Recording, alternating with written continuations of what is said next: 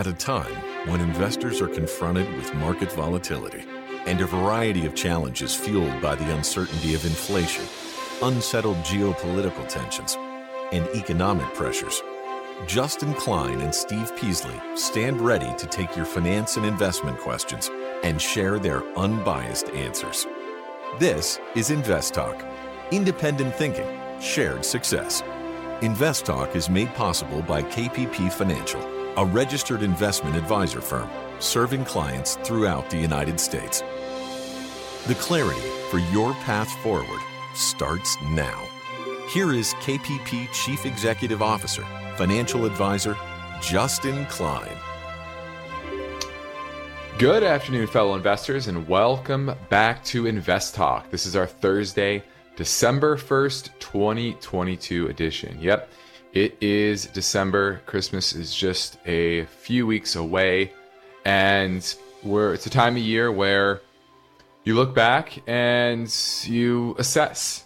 You assess what the market's done, but most importantly, you assess the future, because that's what's most important. The market does not care what happened in the past. Neither should you, to a degree. You should care more about what the future holds for the economy, for companies, for sectors, etc. And that's your job in this final month, is to take a step back. What lessons can you take from a year like this? And frankly, you learn a lot more from losses. And this is a year where there are more losses than gains for most people. And so, a year like 2020, 2021 even though, the back half of the year wasn't, fantastic. But those years, they felt good. But they really help you in your investment journey? Were you correctly looking at the right things, or were you just married to price? Did you have good risk management skills? Watching the interview with Sam Bankman-Fried yesterday on the Wall Street Journal interview, this morning on, I think it was a Good Morning America? Yeah. He was on a Twitter Spaces again. He's kind of been on a media tour from the Bahamas. And he has basically just tried to make the case that it was bad risk management.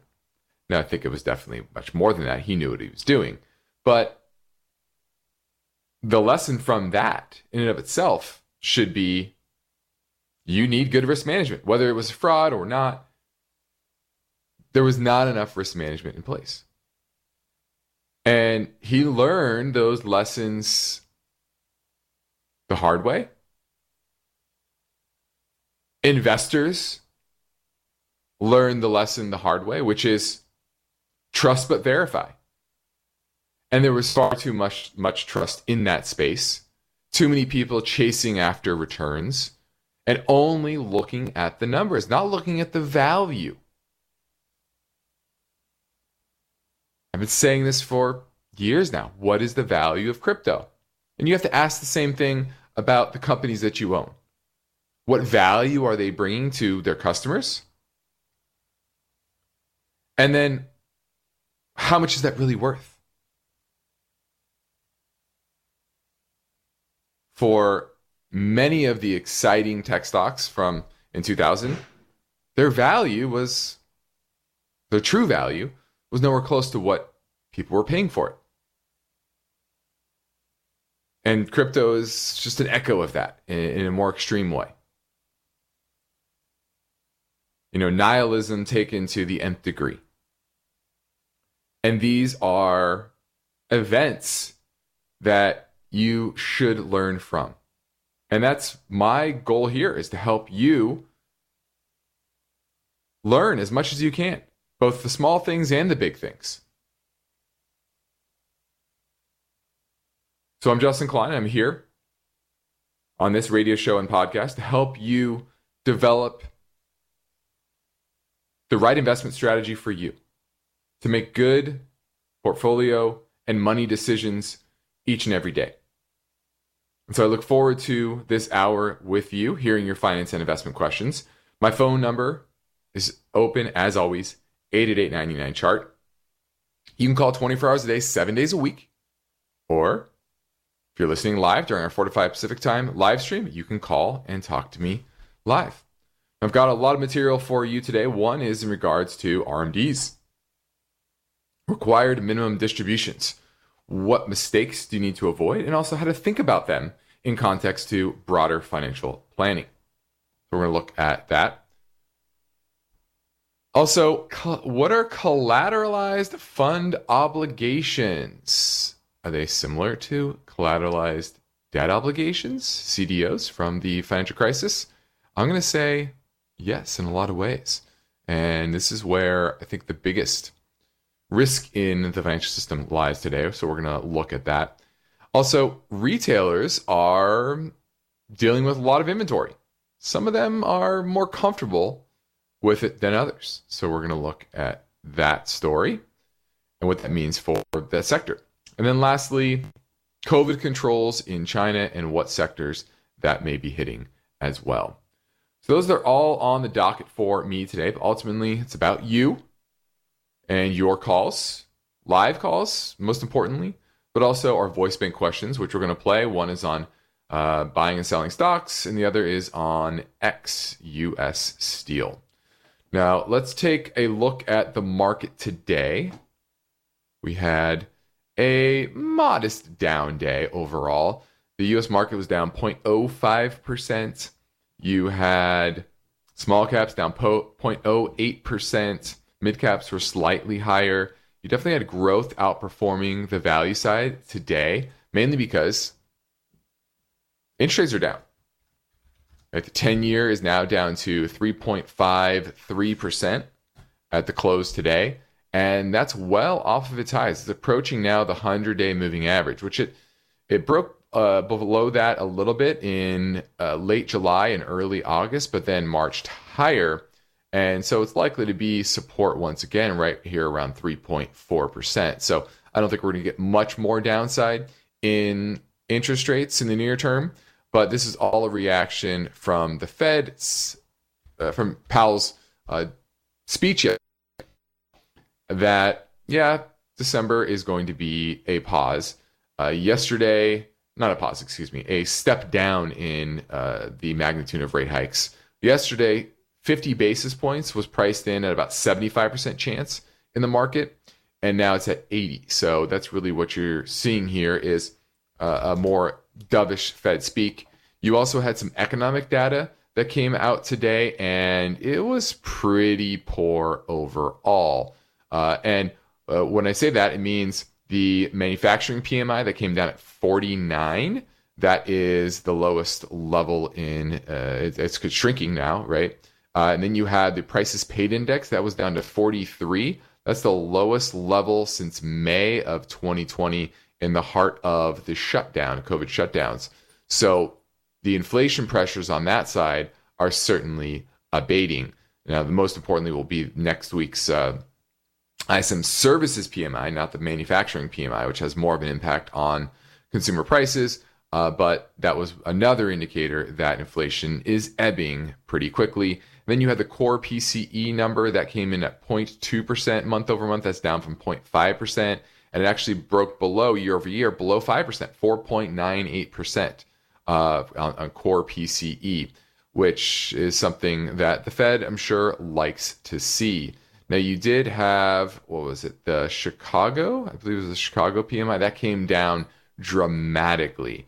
And that one is something that is a clear indicator from the Fed that, or from the economic data to the Fed that, hey, the economic situation is deteriorating. And that's why you're seeing the dollar down, you're seeing interest rates down, because you're starting to see that downside in the economy and thus lower rates. Now, I'm Justin Klein. This And the market is unpredictable and always changing, and that's why I'm here to answer your finance and investment questions. So give me a call now at 888-99-CHART.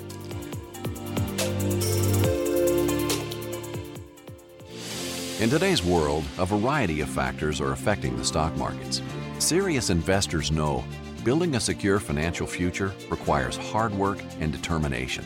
That's why now, more than ever, when it comes to the planning, execution, and maintenance of your portfolio, you need InvestTalk. With total downloads nearing 50 million, each InvestTalk podcast should be one of your key financial planning and educational tools. InvestTalk is a free download, and hosts Justin Klein and Steve Peasley stand ready to provide their unbiased guidance and professional analysis developed from real-time data research and years of investing experience. 24/7. Rain or shine, during smooth sailing or on rough weather days. The InvestTalk listener line is open and waiting for your questions. You set the agenda. Don't forget to call InvestTalk 888-99-CHART.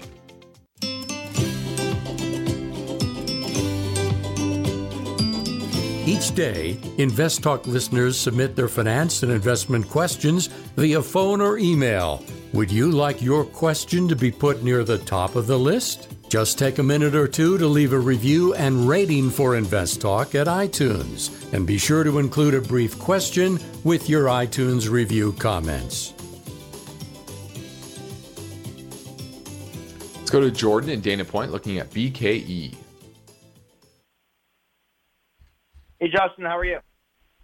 Doing pretty well. Looking at Buckle again? Yeah, I own it, and I'm wondering if I should hold on to it or sell it. I've done pretty well on it. Just want to get your opinion. Yeah, I think we got a call on this. Was it late last week? Maybe it was Tuesday. I forget. It was recent. And we own this for clients. So we like it. Good, consistent profitability. Earnings are flattening out, but still hanging around that $5 a share figure and trading at $44 per share.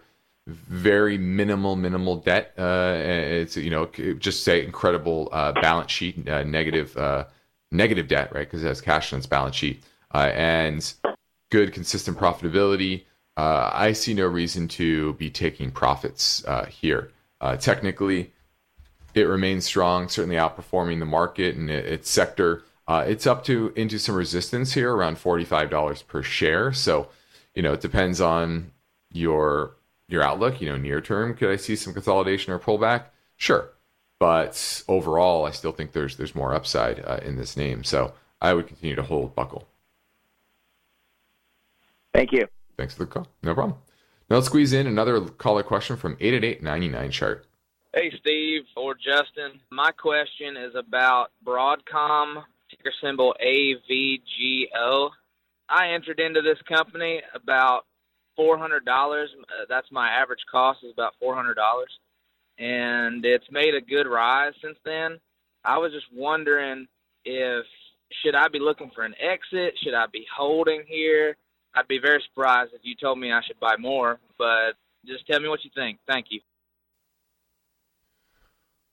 Well, it's now on a run up higher. It's at $550 per share after this recent pullback.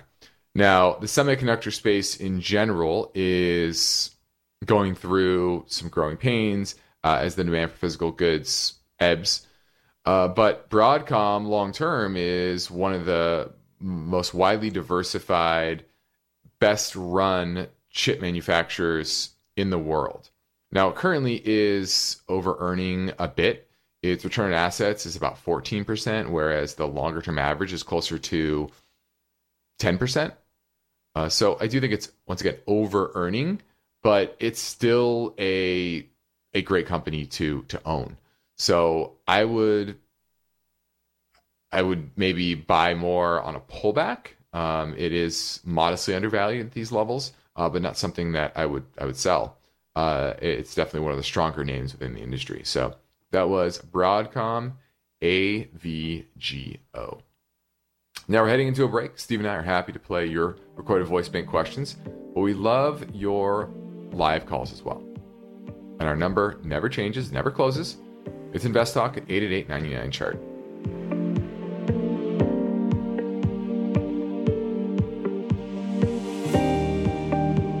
Got a question for Steve or Justin? Hi, this is Rick from Hawaii. What are your thoughts on writing put options? My wife has a rollover 401k from a previous employer. What's your question? And I'm just wondering how you're able to predict these market reversals. Right now, they've been under pressure. I think that buying opportunity is being set up. IPOs are there for the vast majority of them to extract capital, extract money from the novice individual investor. Here's Ken in Texas. Hey, Steve, I got a Lazy Boy recliner that I love and my wife loves. Do you own it or looking to buy it? And my son makes fun of me for buying because I'm 70 years old. But now is a good time to call Invest Talk. I listen every day. 888-99-CHART.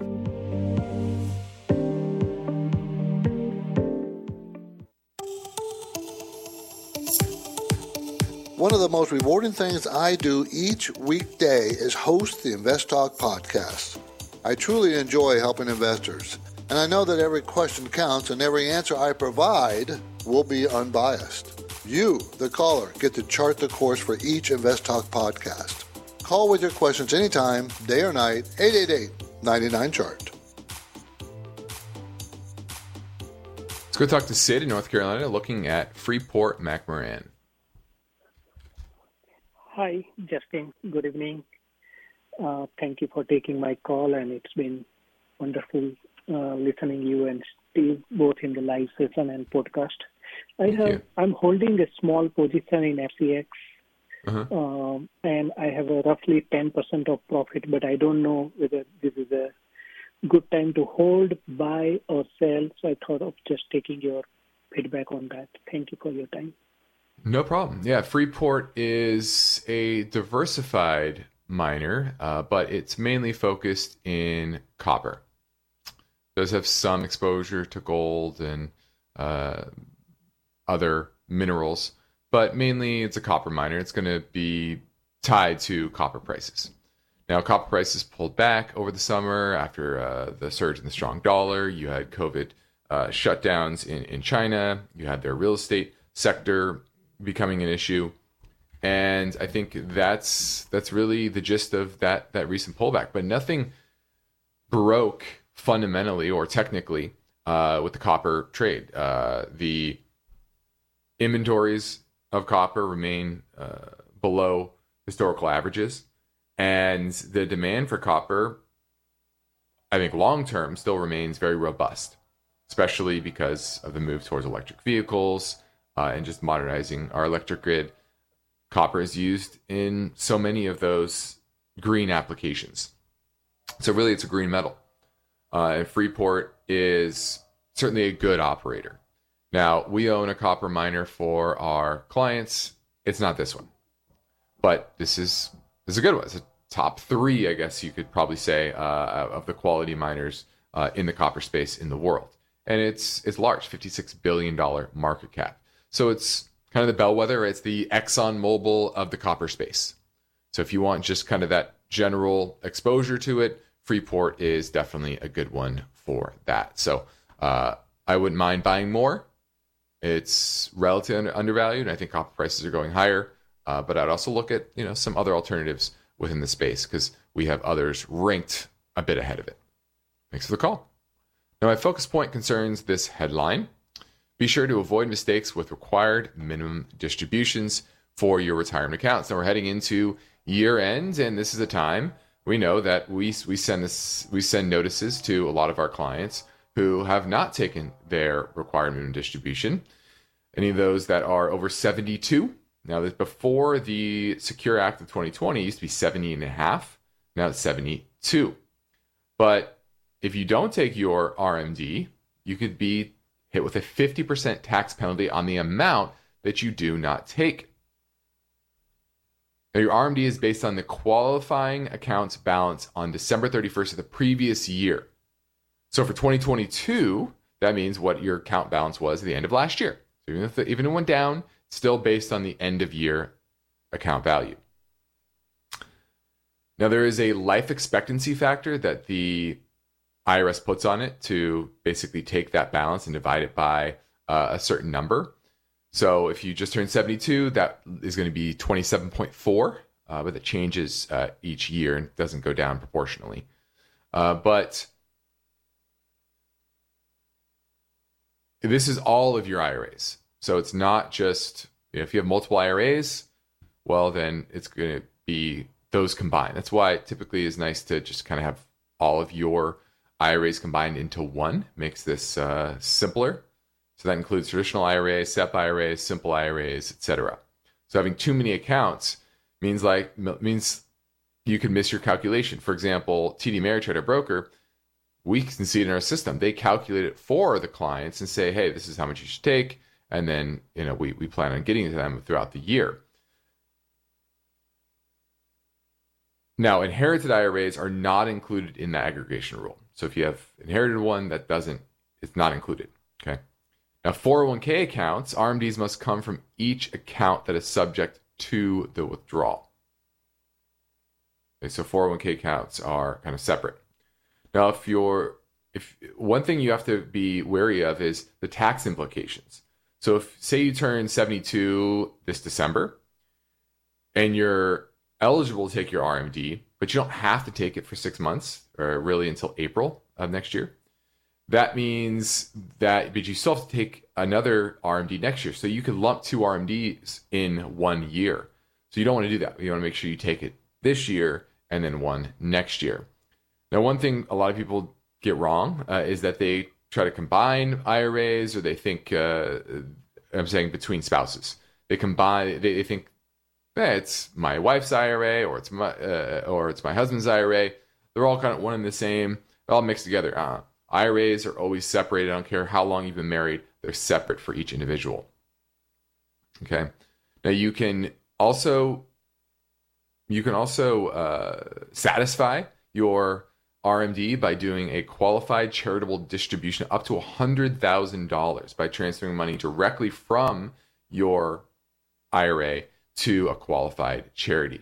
We do have a few clients that do that. And so it's a little extra step, but if you are going to give it to charity anyway, it's a nice, easy way to make that happen and not have it hit your tax return. I think that's it. That was the coverage of that. I also, after the break, I might get a bit into planning for your RMD so you're not hit with it all at once. Now, in the next Invest Talk, the details behind this tip. Start your estate plan with 8 key steps. Steve will get to that story tomorrow, but for now, I'm Justin Klein and ready to take your questions live at 888-99-CHART. Let's say you've been thinking about learning a new language. Okay, why? I mean, how would it come in handy? And where would you want to use it? Could it be that you have an upcoming international trip?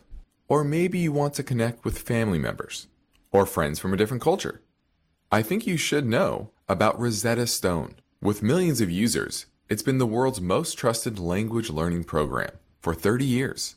Rosetta Stone is available on your desktop or as an app with Audio Companion and the ability to download lessons offline. Rosetta Stone truly immerses you in the language you want to learn. It has a built-in, patented speech recognition engine called True Accent. So as you practice speaking, you'll get feedback on how well you pronounce words. With Rosetta Stone, you pick up a language naturally, first with words, then phrases, then sentences. It's an intuitive process designed for long-term retention. You really learn to speak, listen, and think in your new language. Rosetta Stone is an amazing value, so your special skill set is within easy reach. You know you want to do this, so don't put off learning that language. There's no better time than right now to get started. For a very limited time, InvestTalk listeners can get Rosetta Stone's lifetime membership for 50% off. Visit rosettastone.com/today. That's 50% off unlimited access to 25 language courses for the rest of your life. Redeem your 50% off now at rosettastone.com/today. eBay Motors is here for the ride. Remember when you first saw the potential? And then through some elbow grease, fresh installs, and a whole lot of love, you transformed 100,000 miles and a body full of rust into a drive that's all your own. Look to your left, look to your right. It is official. No one's got a ride like this. There's nothing else that sounds like, feels like, or looks like the set of wheels in your garage. With over 122 million parts, you can make sure your number one ride or die stays running smoothly, so there's no limit to how far you can take it. Brake kits, turbochargers, engines, exhaust kits, roof racks, LED headlights, bumpers, whatever your baby needs, eBay Motors has it. And with eBay Guaranteed Fit, it's guaranteed to fit your ride the first time, every time, or your money back. Plus, at these prices, well, you're burning rubber, not cash. Keep your ride or die alive at ebaymotors.com.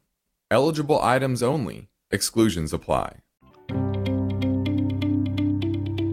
The stock market is volatile. It's constantly changing. So how are you positioned? Is your portfolio properly balanced, or are you taking unnecessary risks? You can get guidance anytime for free if you go to investtalk.com and take the brief Riskalyze quiz.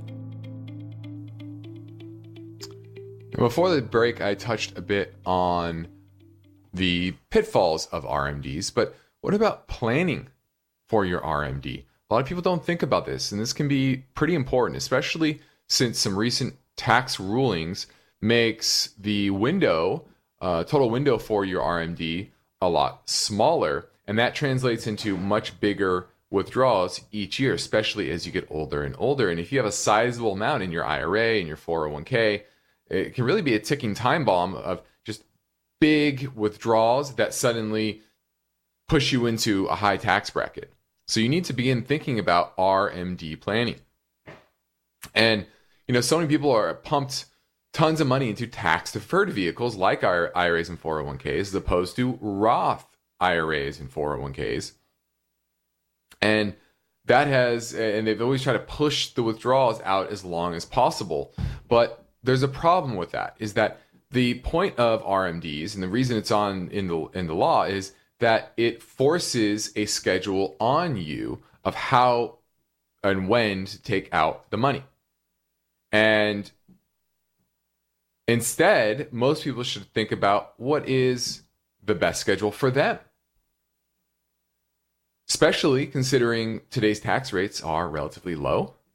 As of now, the 2017 tax cuts are set to expire in 2025. So should you be thinking about maybe locking in those lower rates, especially think of our debt ceiling, or our debt. We're already talking about the debt ceiling, the amount of debt we have in this country. Those are probably going to expire. Okay. So they also got rid of the stretch IRA. So if you inherit an IRA, or you pass away and your family inherits an IRA, they now have to take it out within 10 years. A lot smaller than it was before. Then you have to calculate Social Security and what that's going to push you combined, right? What your Social Security income is plus your RMDs. That might push you into a fairly high tax bracket. So the first thing you need to do is rethink your contributions. Maybe not put all into a traditional IRA. Maybe split it between your Roth and your traditional, or your regular 401k and a Roth 401k. Most people have that option now. Remember, the tax deduction of an IRA or 401k, it's kind of like a loan from the government that you'll eventually have to pay back. And then think about tapping your IRA a bit earlier. Studies actually show that what you want to do early on in retirement is to do Roth conversions, as well as tap into those IRAs up until the first level of your taxable deduction. So take advantage of that taxable deduction as much as possible, and then from there you take some money out of your taxable accounts. Okay, so this is definitely something you should be thinking about, especially talking to your CPA about, is making sure that you're not dealing with massive RMDs, especially later in life, because once you're there, you can't do anything about it. So set your own schedule. Now let's keep things moving and swing back to the InvestTalk Voice Bank. This question came in earlier on 888-99-CHART. Hey, Stephen, Justin. My name is Miguel Lopez. Calling to ask about ticker symbol X. I believe it's USA Steel. I have a small position, and I was wondering if it's a good investment to buy right now, or if you recommend something more of an ETF for steel. Thank you, and thanks for all you do. All right, looking at U.S. Steel, and this is, as you expect, one of the largest steel makers here in the U.S. They also have some, interesting enough, some capacity in Slovakia. Now, they primarily serve North American customers. The appliance market, electrical market, construction market, transportation market, etc. But history shows that their profit margins aren't fantastic. Now, there are some shifts within the industry and regulation to try to prevent the dumping of steel from places like China, who produce steel in a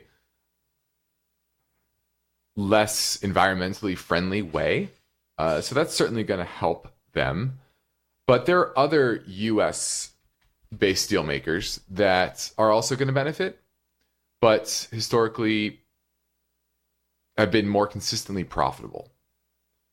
So what I would say is, I like that you're looking in this space, but we've done this analysis as well.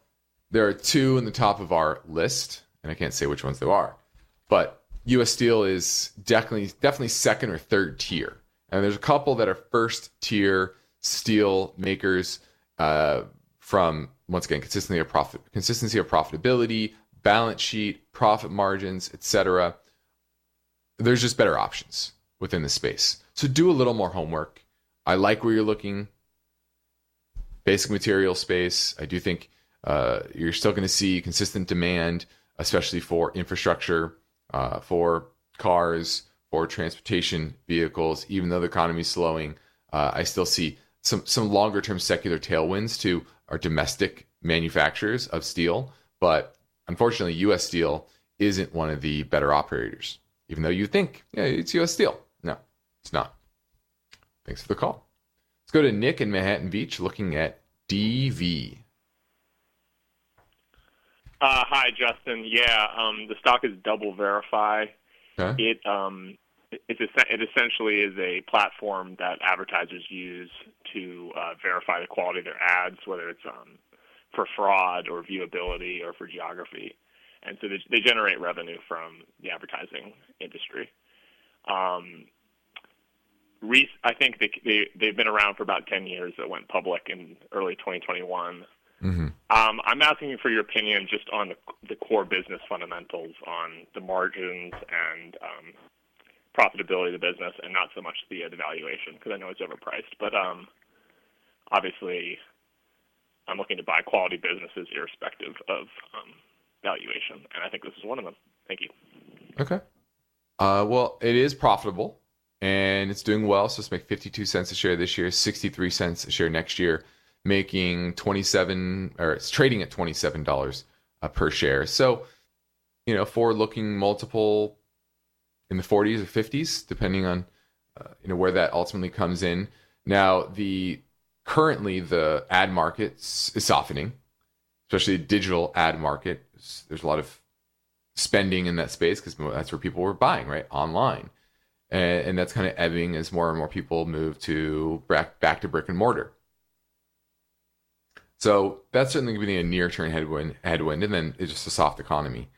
Now, from a profitability standpoint, they're profitable. Operating margins about 10%, 11%. Return on equity, 6.7%, which isn't great, but it is trending higher, so I like that. They have no debt on their balance sheet, 0 long-term debt. Looks like they have roughly $500 million in net cash on their balance sheet, so that's good. But you're right, they are trading at pretty egregious multiples. 11 times price to sales, enterprise value to EBITDA is 50 times. So it is a bit too expensive in my book. Market cap right now is $4.5 billion. Cash flow operations, $82 million. Free cash flow, $50 million. It's about a 1% free cash flow yield. That's very low. The good thing is positive. The good thing is there's no debt. So, you'd be buying at an expensive price. But it is a good company to have in your watch list, and you're probably going to get another downtrend in growth stocks at some point over the next, call it 6 to 12 months, and that might be a time to pick it up. It might be a time where the valuations come back in line. But 11 times sales, it's still too expensive for me. But I like that it's on your watch list because the fundamentals, profitability continue to improve. Thanks for the call. Now let's touch a bit on collateralized fund obligations. And this is very similar to CDOs, where they chopped up mortgages and packaged it into investment vehicles backed by these homes. And collateralized fund obligations are very similar, but instead of homes, they're companies. And for the most part, they're private companies. And this is ownership stakes and things in some of the largest private equity funds: Blackstone, KKR, Ares. And this is where leverage upon leverage within the financial system is happening right now. And they've kind of flown under the radar. And you're already seeing some issues within the space. And regulators are starting to wake up. Now, one example is a CFO launched by a company called Azalea. And this one particular CFO, now this isn't chief financial officer, just remember, collateralized fund obligation, has stakes in 38 different private equity and growth funds. So think about it. It's raising money to go invest in these private equity funds. And the funds, this is where a lot of the funding for the private equity space is coming from. Now, when combined, they own stakes in 982 different companies. This is this one CFO. So 38 different private equity and growth funds, and in total, 982 different companies. The idea, similar to the CDOs, is you're diversified. And these CFOs pay fixed interest, 4%, 6%. People are reaching for yield. And what's interesting here is they're not owning typically debt. They're owning equity. So it's acting like a bond because it's paying some sort of yield, but the underlying ownership is actually equity in these companies for the most part. You know, some of these funds probably have some debt as well. But this is where regulators, especially in the insurance space, are starting to wake up because a lot of insurance companies are investing in these structures. And while S&P Global and Fitch, they rate these CFOs A+, which is investment grade. But we saw this before, right? Just bundling assets and slapping a high credit rating on it. Because, the biggest question mark here is, what is the value of these private equity funds? We know that the companies within them, especially in the tech space, have come down dramatically, 40, 50, sometimes 80% from their highs. Now, is that being reflected in the private equity valuation? Is that being reflected in the CFO price? Unlikely. Now, there's some cushion that they do build into this, but it just shows the layers of leverage within the riskiest part of our financial system today, which is private equity and private companies. Now, this started actually in the early 2000s, and most of these CFOs were downgraded or restructured during the downturn. And between 2007 to 2013, those 6 years, no more were issued because there wasn't appetite for that type of risk. But as time went on, the financial crisis came further in the rearview mirror. People were chasing yield and looking for ways to magnify returns. And I wanted to highlight this because there's probably a lot of people out there that own insurance companies. They own entities that are exposed to this. Maybe they're exposed to these things directly because a lot of times they're pitched through the big investment houses, Morgan Stanley's, Merrill Lynch's of the world, and sold to wealthy investors, whether that's a CFO structure or it's a private equity structure. And it just goes to show you the amount of leverage and the fact that, once again, the regulators are waking up to it. Now, the difficult part here will be, can you price it? Right? A home, you can price fairly well. You can run a CME. You can look at the last transactions over the last 6 months, or in a similar city, similar size, and number of bedrooms and baths, etc. And you can kind of value what the underlying asset is. In the private market, it's much more difficult. And that's why you never know when that's going to create a problem, because I think everyone's kind of whistling past the graveyard right now. Now, this is Invest Talk. I'm Justin Klein. We have one goal here, is to help you achieve your own version of financial freedom. And our work continues after this final break. So get your questions in now at 888-99-CHART.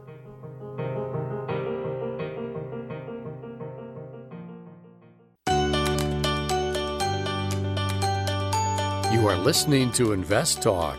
Every Friday on the program and the podcast, Steve Peasley shares highlights from the newest edition of the KPP Premium Newsletter.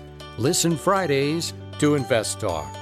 And now, Steve and Justin welcome your calls and questions. 888-99-CHART. Hi, Steve and Justin. I have a question about buying stocks. I was wondering if I bought a stock, but then do you have to wait until after the settlement date to sell the stock? So that was my question, and I will be listening for the answer on your show. Thank you. No, that's why there's day traders. You can buy a stock 1 minute and sell it the next. Most brokers allow you to do that. So should be no reason to wait for the settlement date. Thanks for the call. Now let's touch a bit on retailers right now. And inventory levels in some parts of the retail market are elevated, mainly general merchandise. They have a lot of stockpiles of unsold goods. The ratio of inventory to sales in those type of stores is at 1.54 as of September. Before the pandemic, it was 1.39. Okay, but in general, the overall retail sector's ratio of inventory to sales is at 1.25. And that's compared to 1.47 in September of 2019. So it depends on what type of store you are. So companies or places like Walmart, elevated inventory. Places that sell things like, where is it? Apparel, appliances, sporting equipment. While stockpiles are growing, they're actually fine with it. Because what they're most worried about is supply chain disruptions. That's what they've been worried about the last few years. And now the opposite's happening, where they have a little bit more inventory, but they're kind of okay with it. They're taking advantage of strong consumer demand. And if they have something in stock, they're more likely to get the customer to come and visit their store, for example, and purchase other products. And so in some ways, this is a good thing for parts of the retail market. Some companies like Nike are seeing inventories rise. Last quarter, they said inventories rose 44% compared to the same period a year ago. but they're only going to mark down about 10% of that inventory because it's, out of season. And so in the retail space, you really have to be selective. We had that call earlier about Buckle. We like Buckle. They're good at keeping inventory tight. They're good with their supply chains. Others, not so much. And so some are over earning if you're looking backwards and they have too much inventory and that's going to come down. Others, they've had too much inventory for a while and they're trying to right size that inventory. So that's definitely something that you have to keep an eye on with retailers is the level of inventory that they have. And how does that compare to history? Because when companies have too much inventory, they don't like that sitting on their balance sheet for long. And so what do? They discount. That hurts margins. That hurts profits. But if inventory is relatively light or in line with long-term averages, they're less likely to discount. They're okay with it. And different sectors, different parts of the retail market are in different stages of that inventory right sizing. Some are late in it, some are early in the process. And so when you're doing your research on these individual names, make sure you understand where they are in that cycle. All right. Well, I think that about does it for me today. I'm Justin Klein. This completes another Invest Talk program. Steve Peasley and I thank you for listening. And we encourage you to tell your friends and family about our free podcast downloads, which you can find anytime, as always, at iTunes, Spotify, or Google Play. And we have surpassed the 47.5 million download mark thanks to you. And keep telling your friends and family about Invest Talk. Be sure to rate and review on iTunes. And once again, I thank you for tuning in for this hour. Independent thinking, shared success. This is Invest Talk. Good night.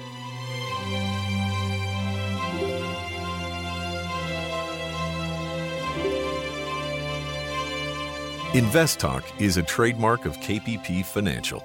Because of the nature of the interactive dialogue inherent in the format of this program, it's important for the listener to understand that not all comments made will apply to them. Specifically, nothing said shall be taken to be investment advice, or shall statements on this program be considered an offer to buy or sell security. Because such advice is rendered solely on an individual basis and at times will require that the investor review a prospectus before investing. Invest Talk is a copyrighted program of Klein, Pavlis, and Peasley Financial, a registered investment advisor firm which retains all rights. For more information regarding KPP's investment advisors, call 1-800-557-5461. Steve Peasley is president and Justin Klein is chief executive officer of Klein, Pavlis, and Peasley Financial. Thank you for listening, and your comments and questions are welcome on our 24-hour listener line at 888-99-CHART.